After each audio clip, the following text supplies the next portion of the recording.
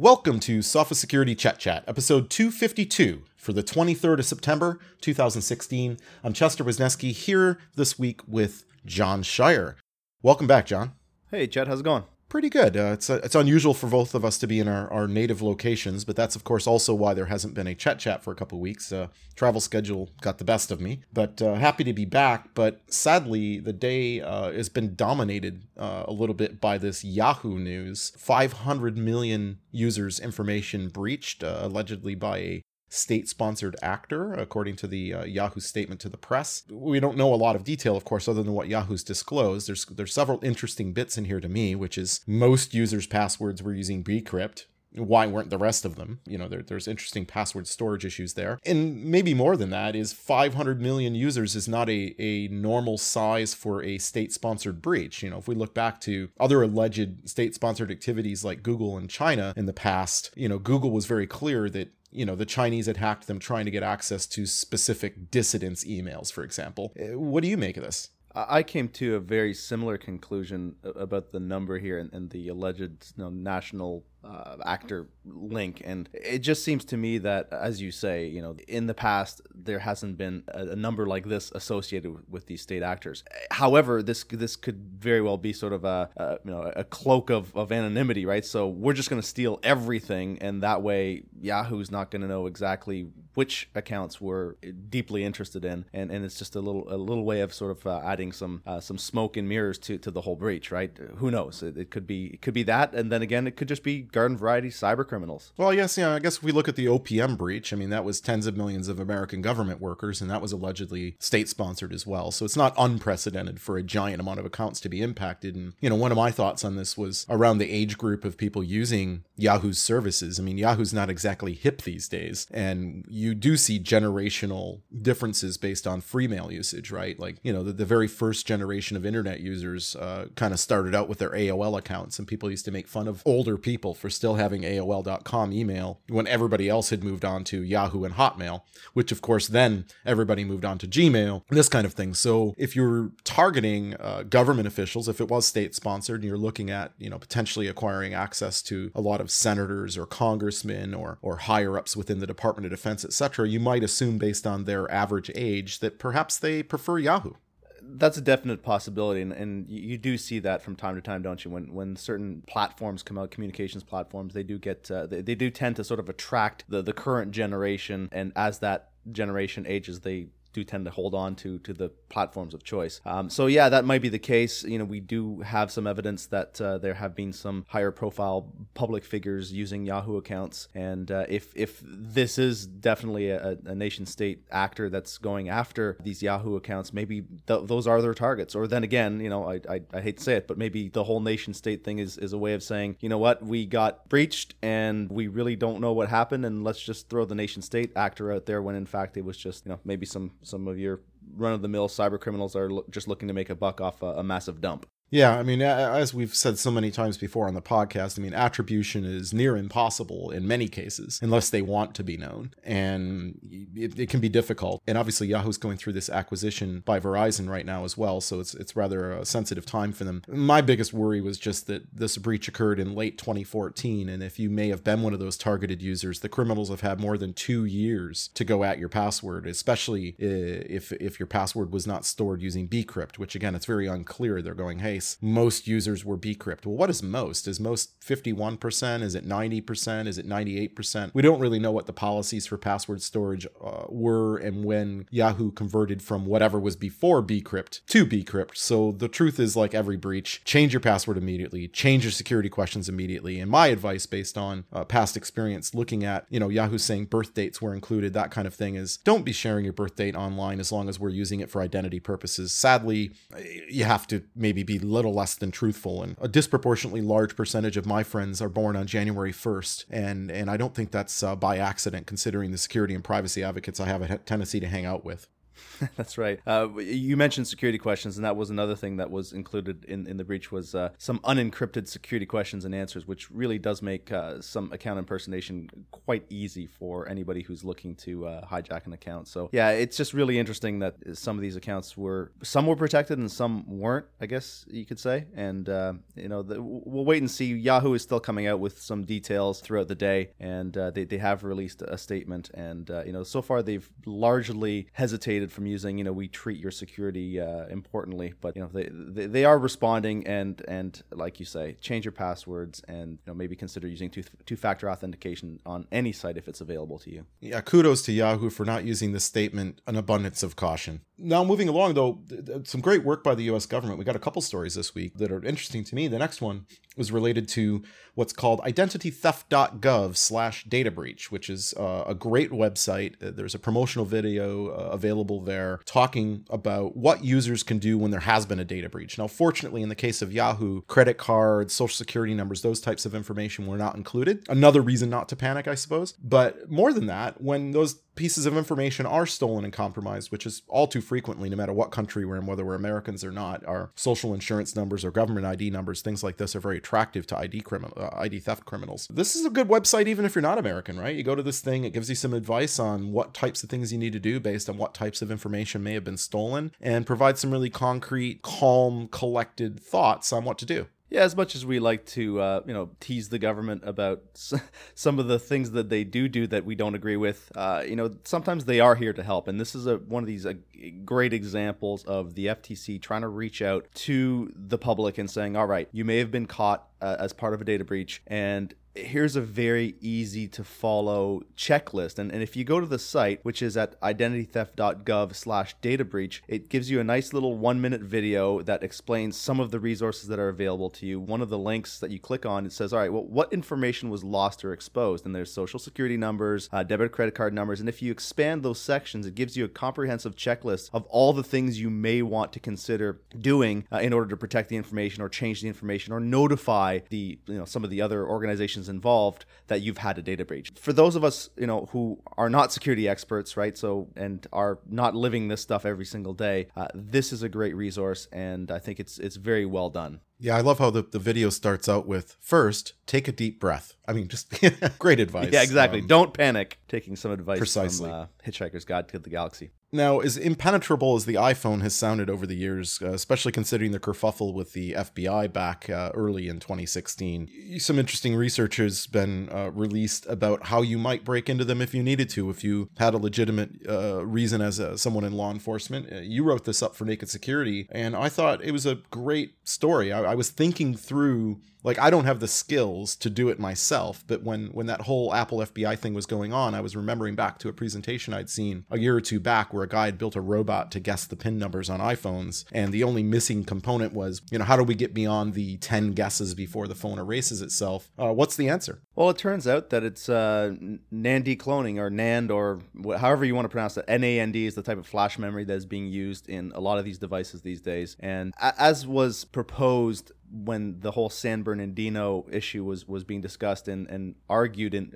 both, in the public sphere and in the courts between Apple and the FBI, some security experts suggested, let's just clone these chips, and that way we can get around those limits of 10 guesses. In this case, they only did 6, and I'll explain that in a minute. But effectively, what the security experts were saying could possibly be done, one man actually did. He actually took the time to look into this issue, create some prototypes, actually test them, and was able to then subsequently get around the lock, in this case of the iPhone lock of a 4-digit passcode, by just basically using some knowledge and some elbow grease. In this case, he only did 6 guesses, because after the 5th guess, then the phone starts to do some pausing, right? It'll wait for a minute, and then 5 minutes, and then an hour, those kinds of things. So that was the more efficient way for him to do this. And basically, he would take a chip, clone it, he would try 6 guesses, reflash the chip, try it again, and just kept going back and forth in that method. And according to him and his method, he was able to crack a 4-digit passcode in only about 40 hours, which is pretty amazing, and using only about $100 worth of equipment that he could get off of eBay or Alibaba or any of these marketplaces.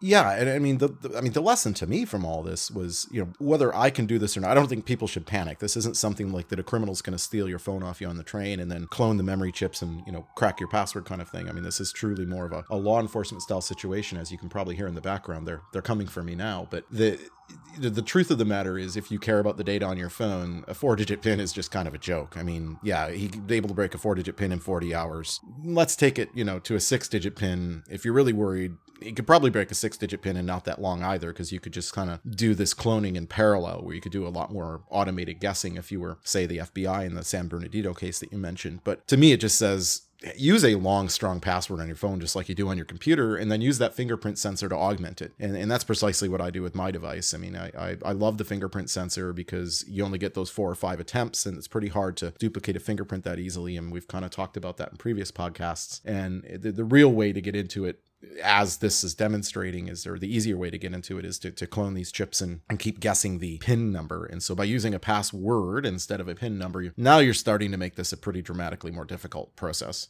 Well, that's right. And we have mentioned this before, the combination of passwords, passcodes, passphrases, and fingerprint sensors. I bumped up, once I got my new device that supported a hardware-backed fingerprint sensor, I was able to then bump up my passphrase to my phone from, I believe it was 10 digits at first, to now it's 17, right? And I don't have to enter it very often. I do have to enter it from time to time. There are certain timeouts built in, and when I reboot the phone and things like that. But yeah, it really is a good first line of defense against this kind of brute force attack, right? Just simply introducing letters into that passcode. And after all, you wrote the article recently about NIST's new digital authentication guidelines, which basically asks for a minimum, which is not a maximum minimum, as you say, but a minimum of 8 characters for a password or passphrase. So simply introducing letters and punctuation into that password dramatically increases the amount of work that needs to be done to brute force a password. Moving along to the payment card industry,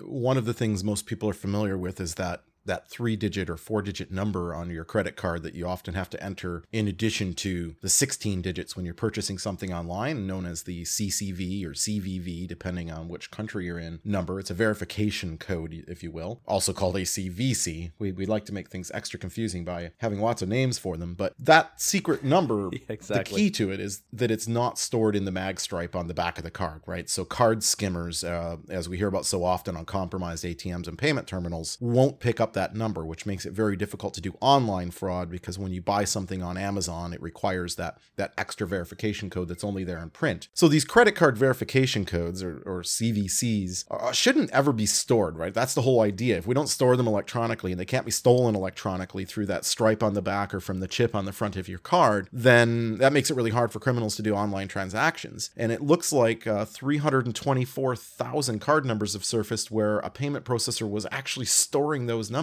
I mean, you'd hope that people in the payment card industry would know better, wouldn't you? Yeah, they really should know this. I mean, this is part of the PCI DSS guidelines as well, that this is one number that should never, ever be stored. The whole purpose of that number is to prevent fraud in card not present situations, as you mentioned, online payments, where the retailer does not actually have a card physically to look at, and even, let's say some photo ID to request. And so that number is really the one thing that prevents a lot of that fraud from happening. And so while credit card numbers can be stored, there are some guidelines around how they can be stored, and obviously they have to be encrypted. CVVs are the one thing that must not ever be stored in any way, shape, or form.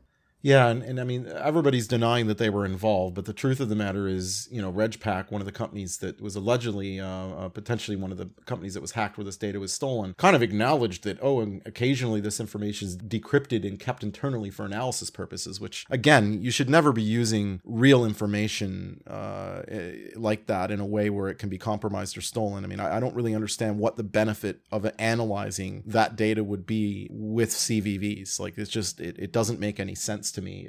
There's really not any advice to provide end users, I don't think. So I guess we're really talking to the payment processors here, and those of us that are security professionals need to be asking questions that may seem dumb, like, are you storing CVVs when consulting with them? Exactly. So just not even collecting the information in the first place would have been the best step. And that way, even if, as was the case here, when, as you mentioned, this data is periodically analyzed, and the way that they determined that the breach occurred was the information was then put on a publicly facing server. And that was the source of the data loss, in their own words. If the CVV wasn't even captured in the first place, then at least from that standpoint, it might have only been some PII loss, if you will, right? So is that cold comfort for those who have lost their PII?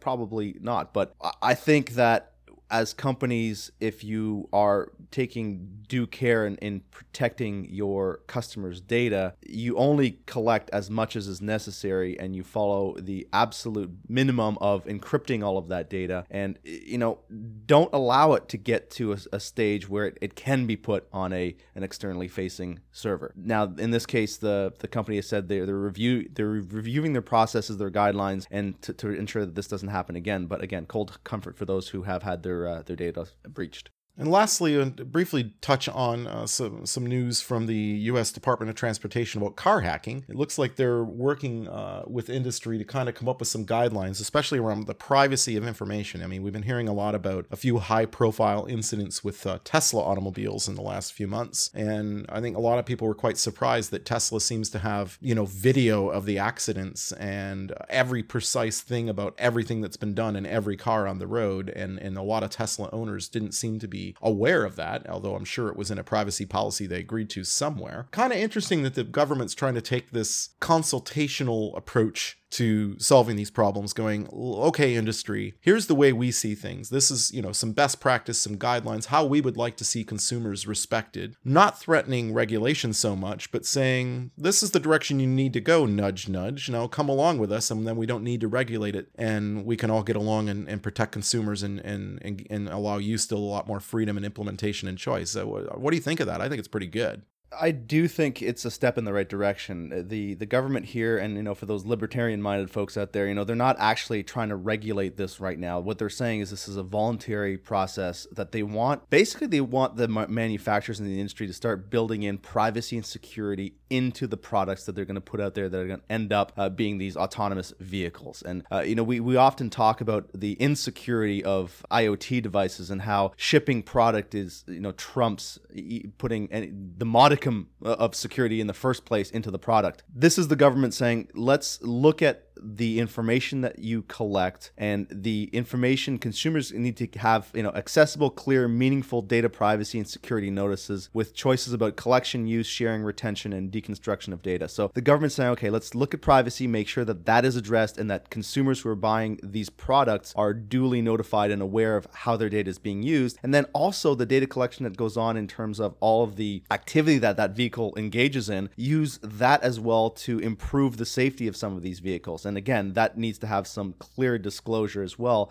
with the consumer. So overall, I think the government is heading in the right direction. If nothing else, it opens the conversation, which is really what we need to do because this is the next wave of new technological devices.